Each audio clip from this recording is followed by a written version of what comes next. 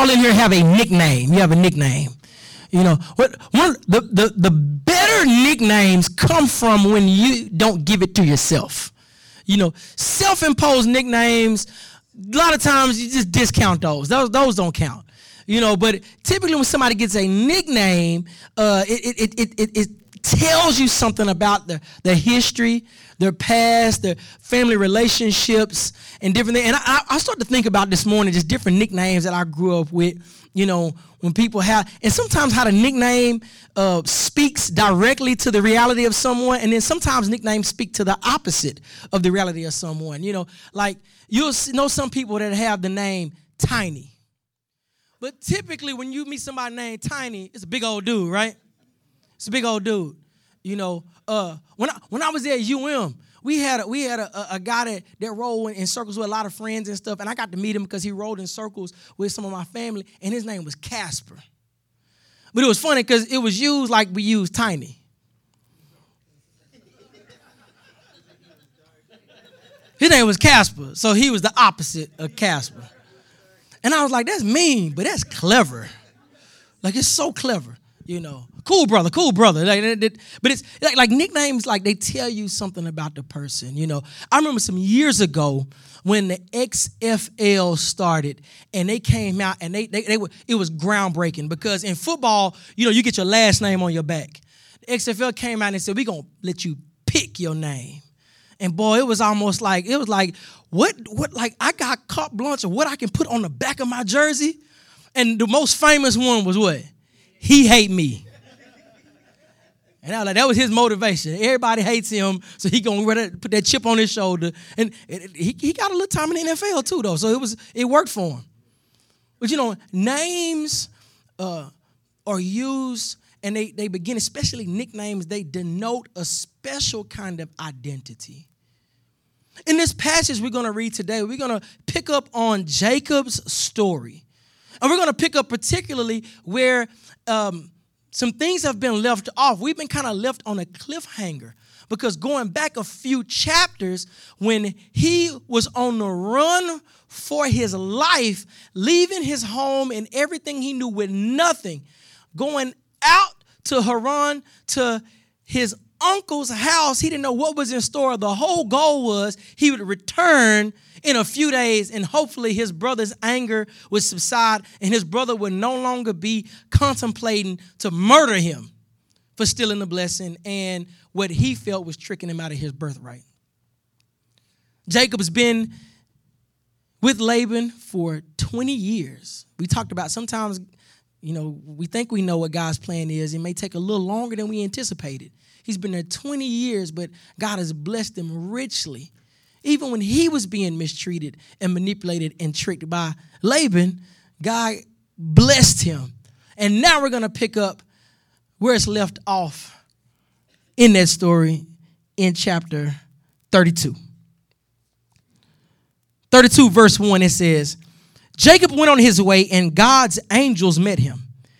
When he saw them, Jacob said, this is God's camp. So he called that place Mahanaim. Jacob sent messengers ahead of him to his brother Esau in the land of Seir, the territory of Edom. He commanded them, you are to say to my lord Esau, this is what your servant Jacob says. I have been staying with Laban and have been delayed until now. I have oxen, donkeys, flocks, and male and female slaves. I have sent this message to inform my lord in order to seek your favor. When the messengers returned to Jacob, they said, we went to your brother Esau. He is coming to meet you, and he has 400 men with him.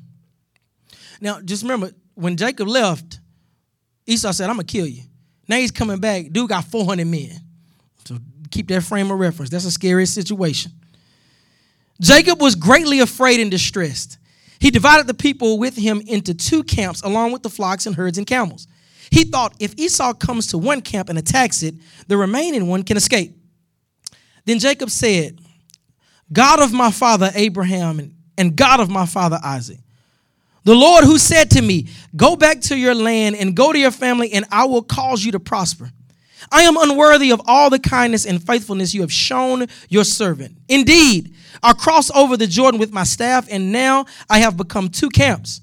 please rescue me from my brother Esau, for I am afraid of him. Otherwise, he may come and attack me, the mothers and their children.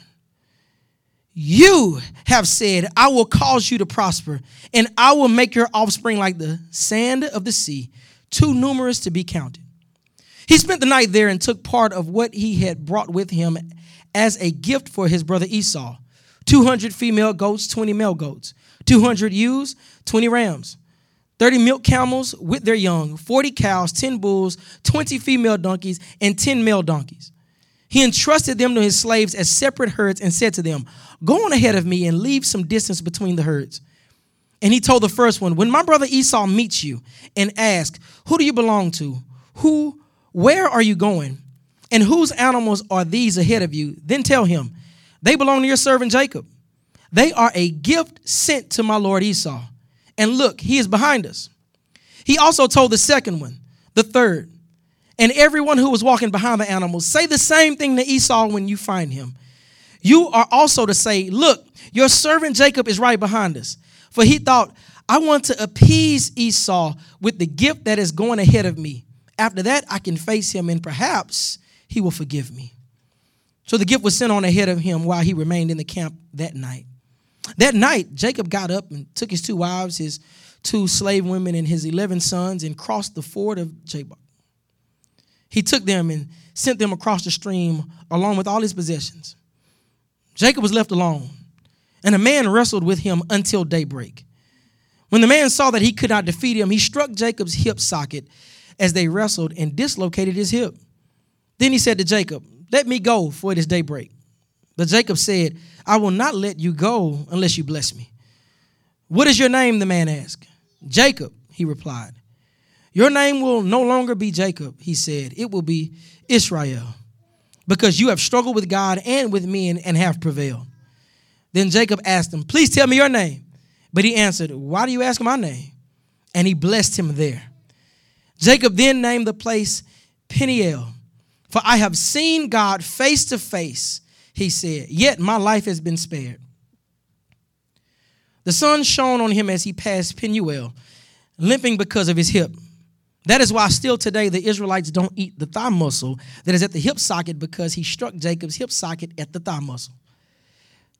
Verse 1, chapter 33. Now Jacob looked up and saw Esau coming toward him with 400 men. So he divided the children among Leah and Rachel and the 2 slave women. He put the slaves in their children first, Leah and her children next, and Rachel and Joseph last. He himself went on ahead and bowed to the ground 7 times until he approached his brother. But Esau ran up to him, hugged him, threw his arms around him, and kissed him. Then they wept. When Esau looked up and saw the women and children, he asked, who are these with you? He answered, the children God has graciously given your servant. Then the slaves and their children approached him and bowed down. Leah and her children also approached and bowed down. Then Joseph and Rachel approached and bowed down. So Esau said, what do you mean by this whole procession I met? To find favor with you, my lord, he answered. I have enough, my brother, Esau replied. Keep what you have. But Jacob said, no, please, if I have found favor with you, take this gift from me. For indeed I have seen your face, and it's like seeing the God's face, since you have accepted me. Please take my present that was brought to you, because God has been gracious to me, and I have everything I need. So Jacob urged him until he accepted. Then Esau said, let's move on, and I'll go ahead of you. Jacob replied, my Lord knows the children are weak, and I have nursing flocks and herds. If they are driven hard for one day, the whole herd will die. Let my Lord go on ahead of his servant. I'll continue on slowly at a pace suited to the livestock and children until I come to my Lord at Seir. Esau said, let me leave some of my people with you. But he replied, why do that? Please indulge me, my Lord. That day Esau started on his way back to Seir, but Jacob went to Succoth. He built a house for himself and shelters for his livestock. That is why the place is called Succoth. After Jacob came from Paddan Aram, he arrived safely at Shechem in the land of Canaan and camped in front of the city. He purchased a section of the field where he had pitched his tents from the sons of Hamor, Shechem's father, for 400 pieces of silver. And he set up an altar there and called it God, the God of Israel. Now I want you to skip over chapter 34. I'm gonna give a little bit of a synopsis of what's going on there and go to chapter 35. And we're gonna read verse 1. But in 34, you have a situation that happens where they're in Shechem, and the son of Hamor, the chieftain, his son Shechem, sees Leah's daughter, Jacob's daughter, first daughter, Dinah, and he wants her. He wants her so bad he rapes her. And after he rapes her, he says, I want her as a wife. So they go to Jacob and say, look, yeah, I know my son raped your daughter, but give her as a wife. And they talk, and her full-blooded brothers are upset, Simeon and Levi.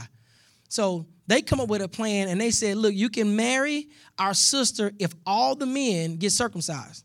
You can have her. Well, since he was the prince of that region, basically, he decided, okay, he talked to all the men, and all the men got circumcised. And while they were healing, from grown men getting circumcised, not a pleasant experience, no anesthesia, no epidurals. Simeon and Levi take a sword, they raid the city, and they kill all the men. Kill everybody. Now, Jacob is upset. Jacob like, the whole region going to come after us. And he said, should he treat our sister like a prostitute? And so they get ready to pack up, and we pick up in chapter 35. So it's a summary of what happened in 34.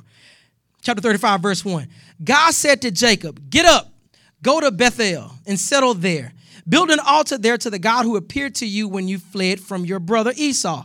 So Jacob said to his family and all who were with him, get rid of the foreign gods that are among you. Purify yourselves and change your clothes. We must get up and go to Bethel. I will build an altar there to the God who answered me in the day of my distress. He has been with me everywhere I have gone. Then they gave Jacob all their foreign gods and earrings, and Jacob hid them under the oak near Shechem. When they set out, a terror from God came over the cities around them, and they did not pursue Jacob's sons. So Jacob and all who were with him came to Luz, that is Bethel, in the land of Canaan. Verse 7, Jacob built an altar there and called the place El Bethel, because it was there that God had revealed himself to him when he was fleeing from his brother. Deborah, the one who had nursed and raised Rebekah, died and was buried under the oak south of Bethel. So Jacob named it Allon Bakuth. God appeared to Jacob again after he returned from Padan Aram, and he blessed him. God said to him, your name is Jacob. You will no longer be named Jacob, but your name will be Israel. So he named him Israel. God also said to him, I am God Almighty. Be fruitful and multiply. A nation, indeed, an assembly of nations will come from you, and kings will descend from you.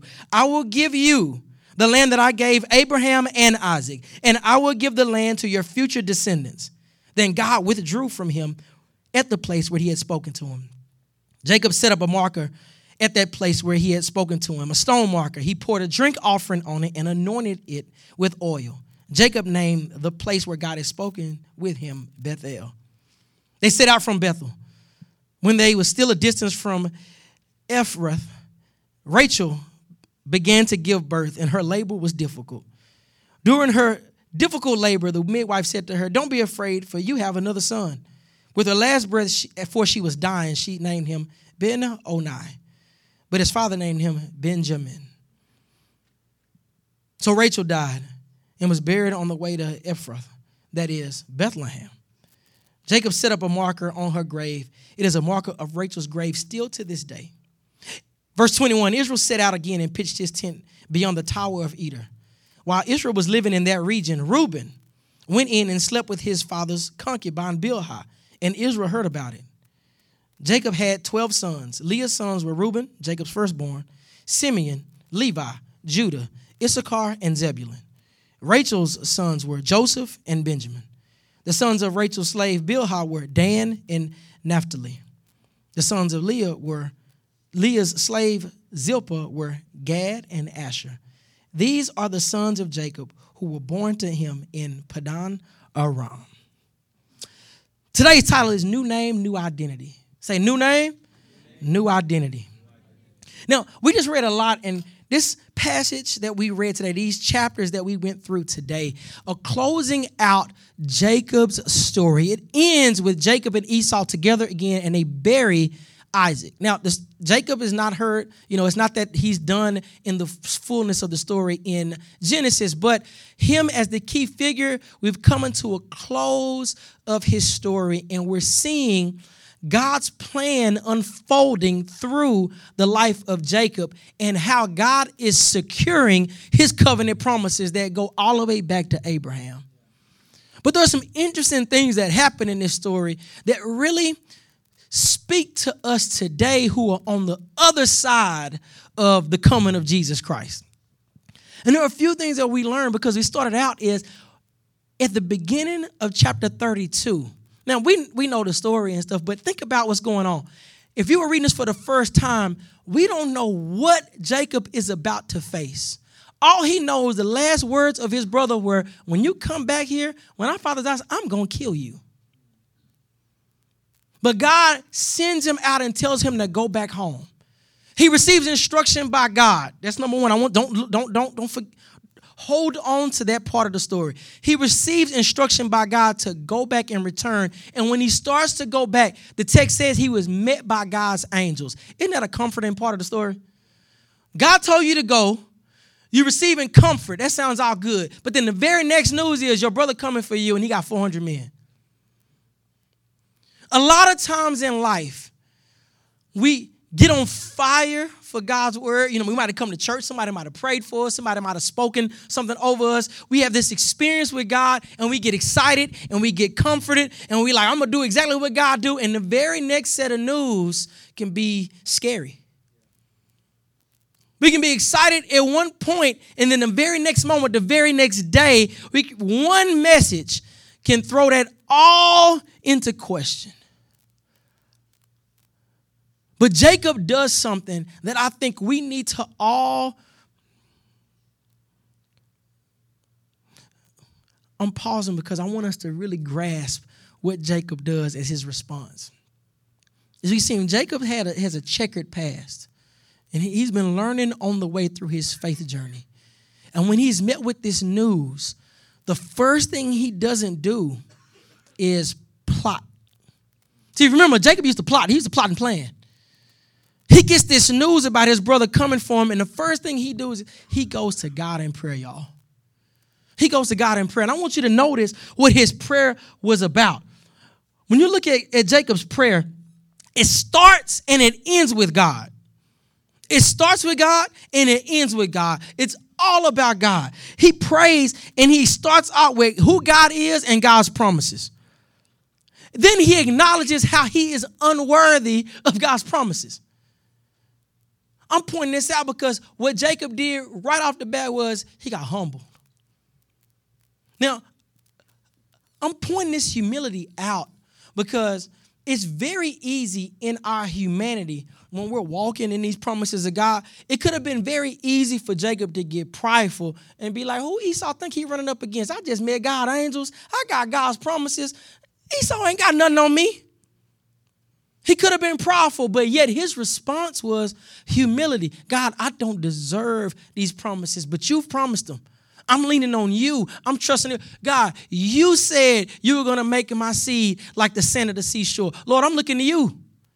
And then he got up and he says, and to further humble himself because he owed Esau nothing, he put a gift together for Esau. Now, we sat here and we're not agricultural people. We're not farmers. I'm looking around. I don't know if I have any farmers up in here. I got some people that's had some animals, but now they don't. But when you go through and count, like he had a pretty significant gift for Esau. Y'all know that? He had a pretty significant gift. The gift, it consisted of 550 animals, 490 of them were female. Now, the reason that's significant is if you got a bunch of cows and got one bull, you can make a whole lot of cows. If you got a whole bunch of bulls and not many cows, you ain't going to have a lot of cows. What's significant is he supplied. Think about how balling Israel is at this point, how balling Jacob is. He left with nothing. God told him, I am going to bless you. I'm going to blow your mind. Trust me. And we've been seeing his journey of faith and learning to trust God. And now he's in a position where he just handing off 500 and some animals. Here, take this. It's a gift. He's humbling himself. He goes up to him and he bows 7 times. Why? It's an act. He's humbling himself and saying, look, I'm trusting God. And he's not there to defend himself or fight for himself or even defend his past actions. And with doing so, with seeking God first and humbling himself, he experiences God in a way that he can never imagine. Because what he thought he would face as a foe, Esau runs up and hugs him and kisses him. Esau done brushed it off. Matter of fact, Esau like, I don't even want your gift, man. I got more than I need. I got more than enough. I love this part of the story because Esau and Jacob, once we see God heals broken relationships.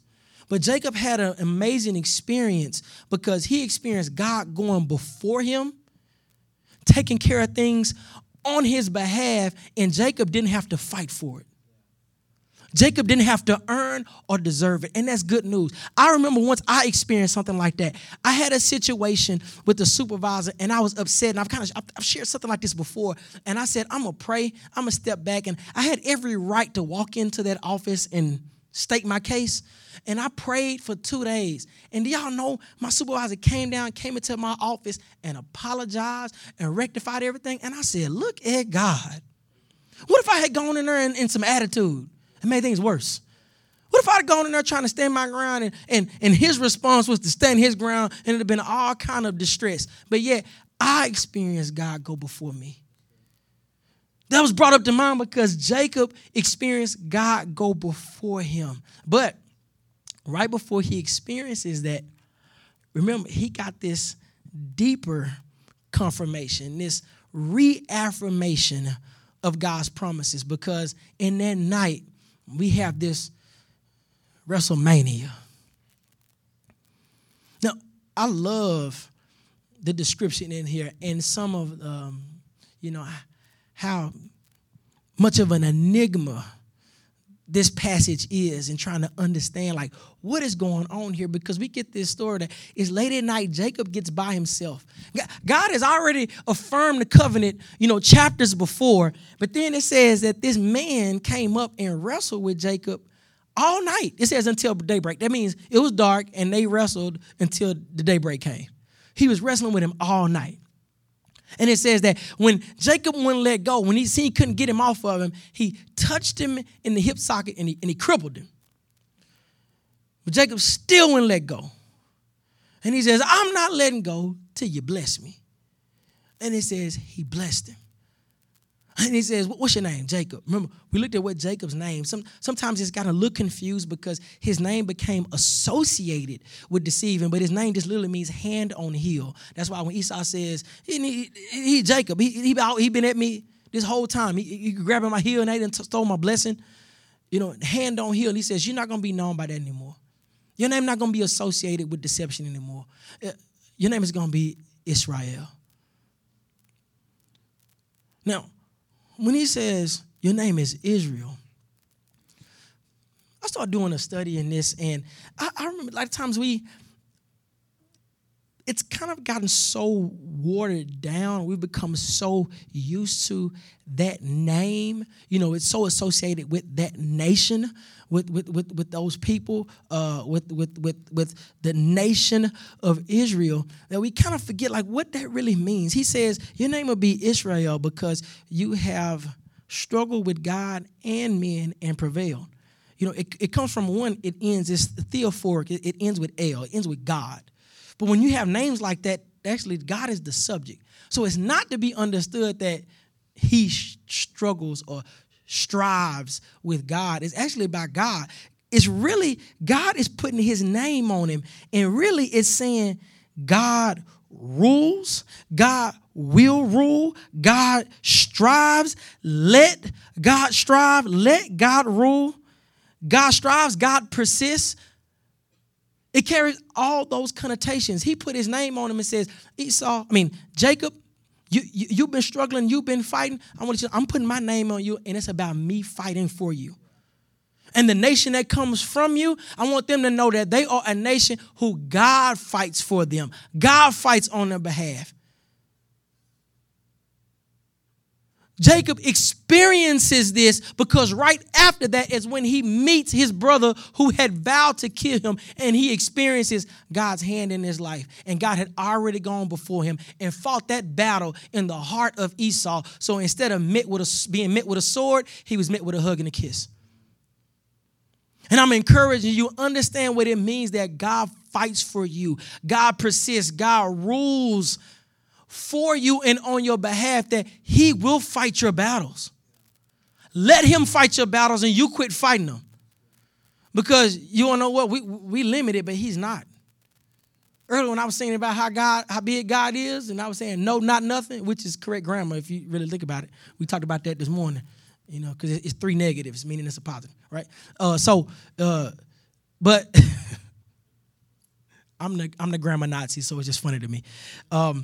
But God goes before him, fights his battle, and he experiences that. And that's something that, for me, just jumps off the page and understanding God's faithfulness to his covenant promises. Because earlier when we talked about this, and we've talked about this on and on, if Jacob and his family gets wiped out by Esau, what happens to the promises? What happens to the covenant? Because it was given to Jacob and his seed. We see God being faithful to every single promise that he has given. Every last one of them. And Jacob experiences this. And he got a new name and he got a new walk. I like to think of Jacob, because sometimes you think of him as a cripple or something. But I'm like, he probably had that, that limp that was...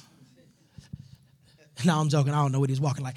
But people debate whether it was permanent or was it temporary. We don't know. What we do know is he had an encounter with God, and there was a evidence of that encounter, and it was remembered. God gave a marker. God gave evidence. God wanted to show. And reason I say is God, because it describes him as this man. We've seen this already in Genesis, haven't we? How God has manifested his presence. We saw this, we see this in Genesis 3. He's walking in the garden of the cool of the day, and they hear him walking. So we got some feet hitting the ground. And it says, it's the Lord. It's Yahweh. It's Jehovah. We see in Genesis 18, the Lord shows up with two angels, Jehovah, Yahweh, and he visits Abraham. It says it was three men, and one of them is the Lord, and they sit there and they eat bread and they chop it up. And then we see again God manifesting his presence in a way that seems is anthropomorphic. He's manifesting his presence. Now, we on the other side of the Christ event, we look at that as theologians and scholars. Many of us take it, and I'm on the side of believe these are what we call Christophanies. These are pre-incarnate manifestations of the Son. Now, I'll give arguments for that. And you look in John 1, no one has seen God at any time. The only begotten God, the only begotten Son, has revealed him. So you see there's a few other places this happens, but you see this even in Judges, because even when he asked him, what's your name? He said, why you asking me my name? And he don't give him a name. It's the same thing that the angel of the Lord does, and they say it's God in Judges at the birth announcement of Samson. So God continues to reveal himself in different ways, but makes himself known that it is God. How I know it's God? The word the word we just looked at when it says he struck him on the hip and crippled him, it's really just the word he touched him. He just touched him on the hip. All of a sudden, it's like, you a bad martial artist. You just touch somebody on something and it just cripple them, right? It made me think that's better than Pai Mei. Some of y'all may know who that is, but that's a move. But then he blesses him. And notice Jacob's interpretation of the events, because he says, I have seen the face of God. I saw God face to face, and he named it Peniel. God goes before him, and he restores a broken relationship. And he had this experience because of this. I want y'all to grasp this. Jacob's persistence in holding on to him. See, we may look at that and say, why was he holding on to him, saying, I'm not going to let go till you bless me? What it becomes is I don't want to say it's a symbol like it didn't happen.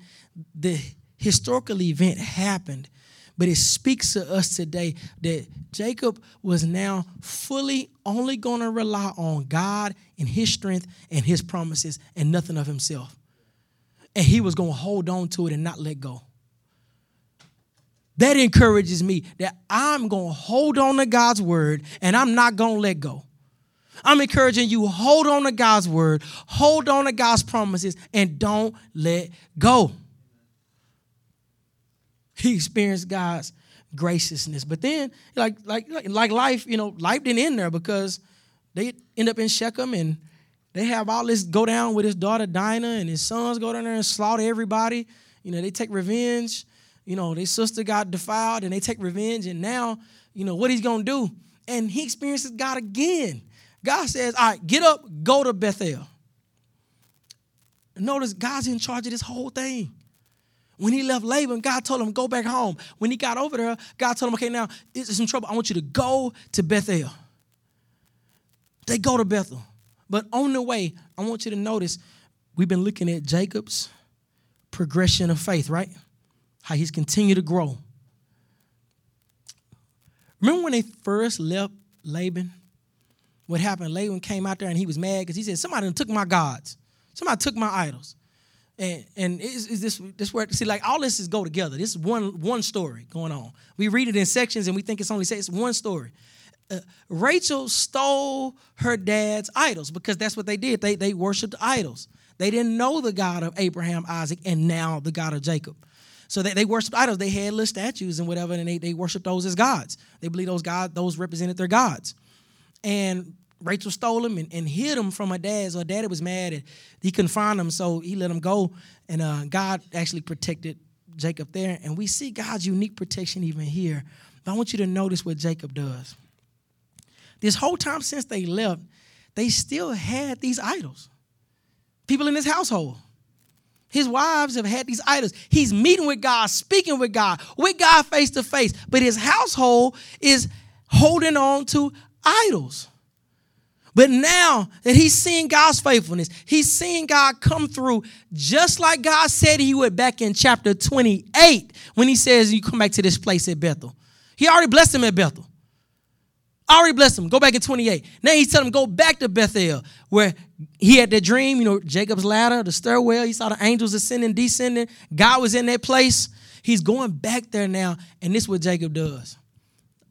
Through all of this, he goes to his whole household, wives, slaves, servants, everybody that's with him. He says, get rid of all those idols.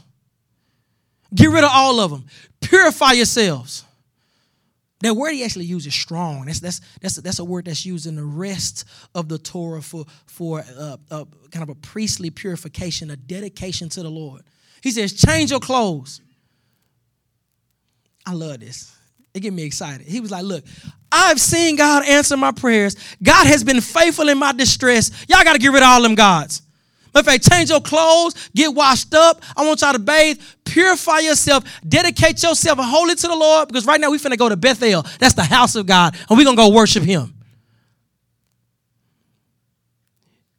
Recently, I saw something that ministered to me, and it didn't have to do with this context, but it had these words, and it was talking about get your house in order.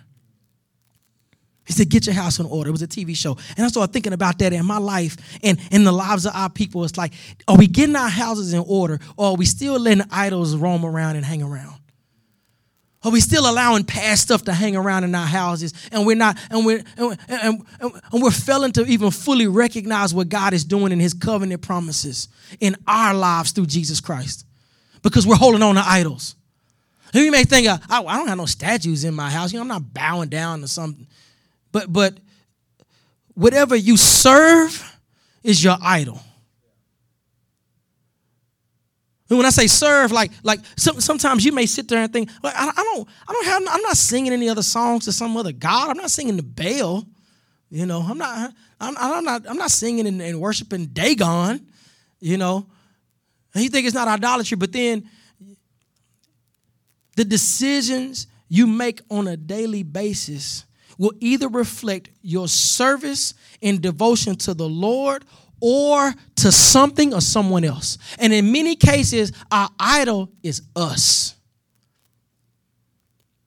In many cases, our idol is my own pleasure and self-worth and what other people think of me. And that dictates everything I do. Or we create a false God. We take pieces of the scripture we like about God and we create our own God and we worship and serve that God, which is no God at all. Because God is the one who has revealed himself fully in all of the scripture, in the stuff we like, in the stuff we don't like, in the stuff we understand, and the stuff we don't understand, and yet it's still God.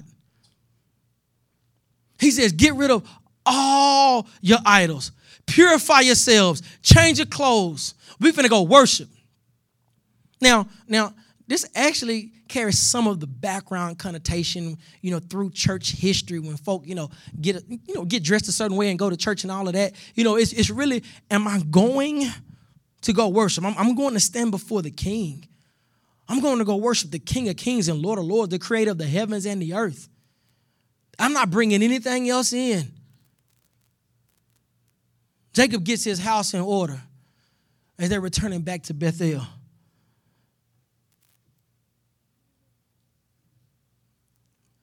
And the chapter closes out with some information that actually can seem peculiar.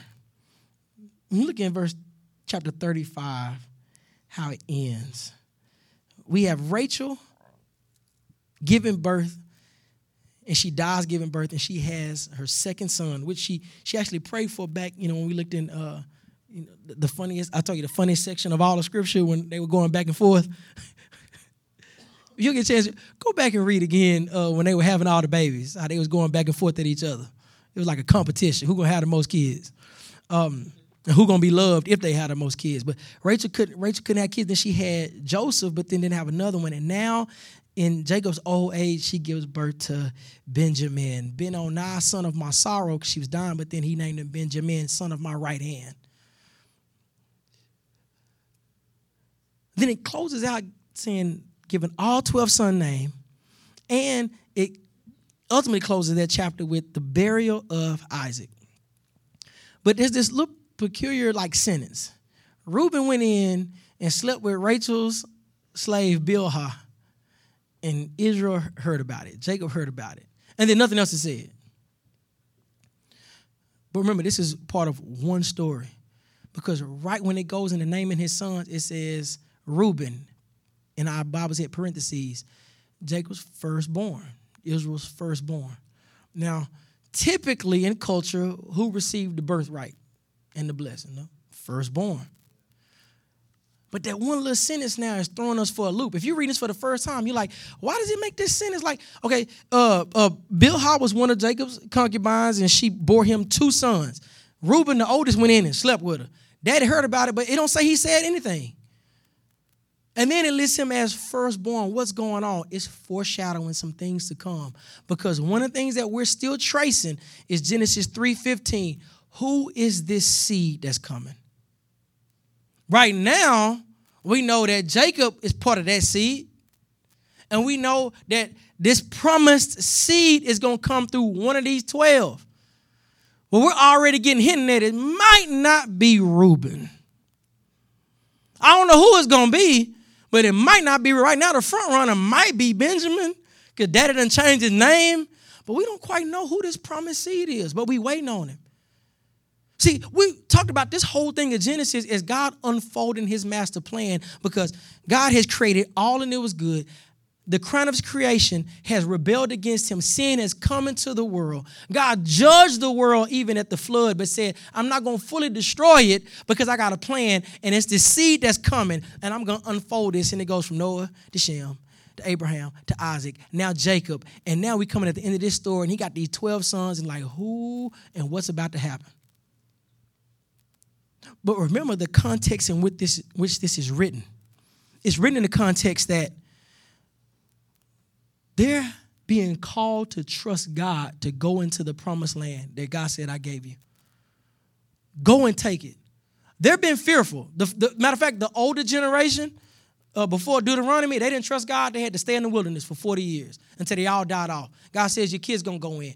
Now, the kids are reading this, and they I think we can trust this God. This is a God that's been constantly protecting his promises, constantly making sure, even when things look dim, even when it look bleak, God has been faithful to every promise. Maybe we should trust him and go do what he says we're supposed to do. That same is true for us.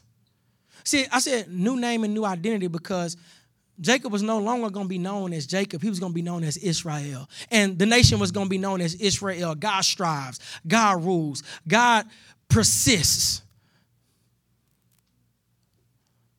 But you know, it didn't stop with Israel. See, God put his name on Jacob. But that seed it was pointing to was going to come through. And we're going to look at this story later. It was going to come through one of the other sons. And there was going to be a line that come all the way down to Jesus Christ, born in Bethlehem, just like the promise, like the prophet said he would. And he would fulfill all that was written about him throughout the law, the prophets, and the writings. And when we get to Revelation, chapter 3, chapter 14, and in chapter 22, that's just an easy way to say through the whole thing. He says this a few different times. He says that, and he put a new name on him, and he put on his people, he put his name on them. See, a lot of times we read Revelation and we get distracted about talking about the people taking the name of the beast, but all he's doing is copying because it keeps saying that God puts his name on his people. Y'all know about faith in Jesus Christ, just like Israel got his name, God's name on him, you got his name on you. And when his name is on you, that means you have his full protection, you have his full guidance, and you walk in all his covenant promises. Nothing will ever thwart or stop what God is doing. And just like Israel was encouraged to trust God, he's calling us to trust him at his word. And that every promise he's given will be fulfilled.